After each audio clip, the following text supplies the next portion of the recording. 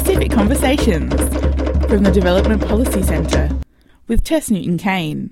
My name is Tess Newton-Cain. I'm a Research Associate at the Development Policy Centre. And this morning, on a sunny morning here in Port Vila, it's a great honour to be able to spend a small time with Prime Minister Joe Natterman. So Prime Minister, thank you very much for making some time and welcome to Pacific Conversations. Thank you. So let's start with the elections question. As we know, Vanuatu will be having the next general elections in 2016. What do you want your government to have achieved before then? Well, the most important thing is, as you know, there is the issue of instability in Vanuatu political system, particularly the parliament, and as you saw, there is instability in government. And what we have tried to do is to try to put some legislative and constitutional framework in place before that election takes place, particularly in terms of political reform. When we drafted this constitution in 1979, we did not anticipate that there will be, because at that time there were basically two political parties, two major political parties, the Vanuatu Party and then the Union of Moderate Parties. So since then there's been, there's too many political parties or major parties have been disintegrated, forming small political groupings. So what we have to do now is to look at political reform. There has been some work done previously with Professor Don Bartison has assisted in the past in drafting some papers regarding political integrity arrangements here. But we will still need to do more work. And at the moment we are engaging with the Commonwealth Secretariat in London. Mm-hmm. And I have discussed this issue recently when I was in New York for the UN General Assembly. I talked with the Secretary General. And they visited us a couple of weeks ago, and I will be talking with the Speaker of Parliament, so that during this November session, we will organize a forum whereby members of Parliament and other stakeholders will be consulted on the way forward in this political reform, looking at some similar kind of arrangements like they have in Papua New Guinea, political integrity bill or act. Which was recently the Solomon Islands Parliament has also adopted. So we will be looking at the same kind of arrangements here before the elections. All right. I wanted to mention to you about the changes in Papua New Guinea, and as you say, Solomon Islands has also undertaken some of that. Are there any aspects of that cause you concern? Have you done some thinking about how Vanuatu might learn from those experiences and possibly do it differently? Well, I haven't really studied closely. I think in Solomon Islands, it's more to do with political groupings, mm-hmm. registration of political parties, which we think it's important that we will have to register political parties. So that the political parties will be able to declare any gifts they receive during election, or so that the things are transparent and accountable. In Papua New Guinea, I'm concerned that the length whereby you can put a censure motion is too long. I think it's a question of balance. We should be able to remove any government which is unpopular. We should not entrench a government into office just because they want to be in office. Mm-hmm. So we'll have to have a balance between all these scenarios. So we will certainly look at the two, Solomon Islands and BNG system, and try to find one which we think will be more appropriate to our use. Okay, thank you. Moving to look a little more broadly, and I guess it sort of follows on from what we've talked about in terms of Papua New Guinea and Solomon Islands, you recently paid an official visit to the Secretariat of the Melanesian Spearhead Group, and that's the first such visit by a Prime Minister of Vanuatu. How important is the MSG to Vanuatu, and how important do you think Vanuatu is to the MSG? Well, MSG is really Vanuatu was really involved in the initiation of the establishment of MSG. Our first Prime Minister, Walter Lini, who I served for 12 years. I was his advisor. We were instrumental in creating MSG. Not a sort of a natural thing, but it evolved over a number of years with other leaders in the MSG, Sir Michael Somare, Sir Julius Chan, Bias Wingdi, and also in the Solomons, Solomon Mamaloni, also Sir Peter Kenororia. They were involved in the beginning to establish this body. Initially it was more as a kind of political bloc. We thought we could discuss things better within our groupings, particularly Solomon, Vanuatu, and BNG. Fiji was more or less, at that time they were considering themselves as being sort of in between Melanesia and Polynesia, so they didn't know where. At the time when Ratu Mara was the Prime Minister, it's only when Rambuga came in that they were more associated with Melanesian bloc. But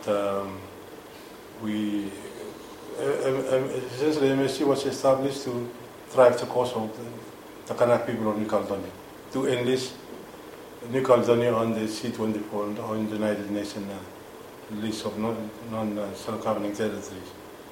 And of course now it's expanded to cover trade issues, climate change, a whole lot of things. So it's an important sub-regional bloc.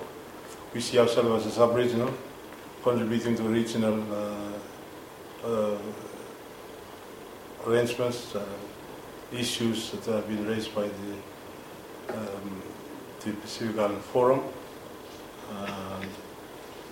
And we will continue to be as sub-regional and trying to, of course, there are things that we will need to look at more carefully, because our people in the trade and areas are concerned about the free trade arrangement between MSG. We will certainly like to look into those and see that more benefits our own business and trade people here. But MSG is very important for us, particularly now when we are continuing to talk more in terms of the rights and aspiration of the other Melanesian people who are still colonized, like the West Papuans. And so MSG is important, and this is an issue which we still discussing. During the last summit in New Caledonia, for the first time, MSG accepted the fact that West Papuan people have a right to self-determination and independence. And we will continue to do that. There's a pending case of the application of the West Papua to MSG that is still under discussion. So hopefully next year we will discuss further on those issues. Mm. Just to follow on from that, in relation to the West Papuan independence issue, you have officially informed the Indonesian government that it's the intention of your government to take this issue to the United Nations. What UN processes are available to Vanuatu in that respect, and how will your government access those processes? Well, we've discussed the issue of West Papua all along at the United Nations General Assembly. It's been raised by the previous Prime Minister, Prime Minister Parag Sobo, when he was Prime Minister. He raised this matter, and even when former Prime Minister Moana Kalkaskar was Prime Minister, he raised it at the UN. So Indonesians know our position, and I recently raised it during this year's UNGA general debates, and we will continue to raise those issues. And what we want to do is to try to get a regional consensus, regional support so far as MSG is concerned, so far as the forum is concerned, to gain support from there, and then we can proceed further to the UN level.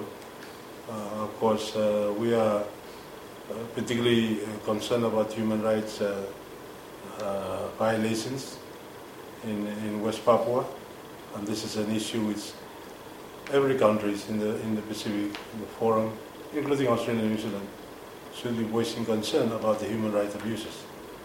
I mean, I hear countries accusing other countries outside our region of human rights violations, but which in our own region people are shutting them out. I don't know why. This is an issue, apart from the normal decolonization issues. Mm-hmm. Okay, so I'd like to finish again on the foreign relations side of things. You met recently with the leadership of the People's Republic of China. What's your current assessment of Vanuatu's relationship with China, and how do you see it developing in the future? Well, China is a big country. It's now the second largest economy in the world. And so our relations will continue to remain one of maintaining a good friendly relation with the People's Republic of China, and they are assisting us in a number of infrastructure development here, and we will certainly. I have invited President Xi during our meeting in Nanjing recently to visit us. However, he's coming to G20 in Brisbane, and he's invited me and other Pacific leaders who are diplomatic, I think 6 other Pacific leaders or 7 who have diplomatic relations with the People's Republic of China to go and have a high-level dialogue with him in Nadi in the middle of this month, I think on the 22nd of November in Nadi. So I'm going to that meeting, including other Pacific Island countries who are well. Certainly China is an important player in the world today in terms of economic development. And I know in Australia there a lot of mining that's going on. It's Chinese investment and Chinese money in Australia. And we have a lot of Australian tourists coming here because of the booming industry that's held partly by Chinese money. Mm-hmm. So we should not be closing our mind. We will welcome Chinese investments here as well, and we're getting a few Chinese investment. So we will continue continue to maintain good and friendly relations with China, and also Chinese investment is much welcome to Vanuatu. Okay. Prime Minister, thank you once again for your time and for sharing your thoughts, and we wish you well with all your government's endeavours in the future. Thank you. You have been listening to a podcast from the Development Policy Centre. For more information on our work, visit our website at devpolicy.anu.edu.au.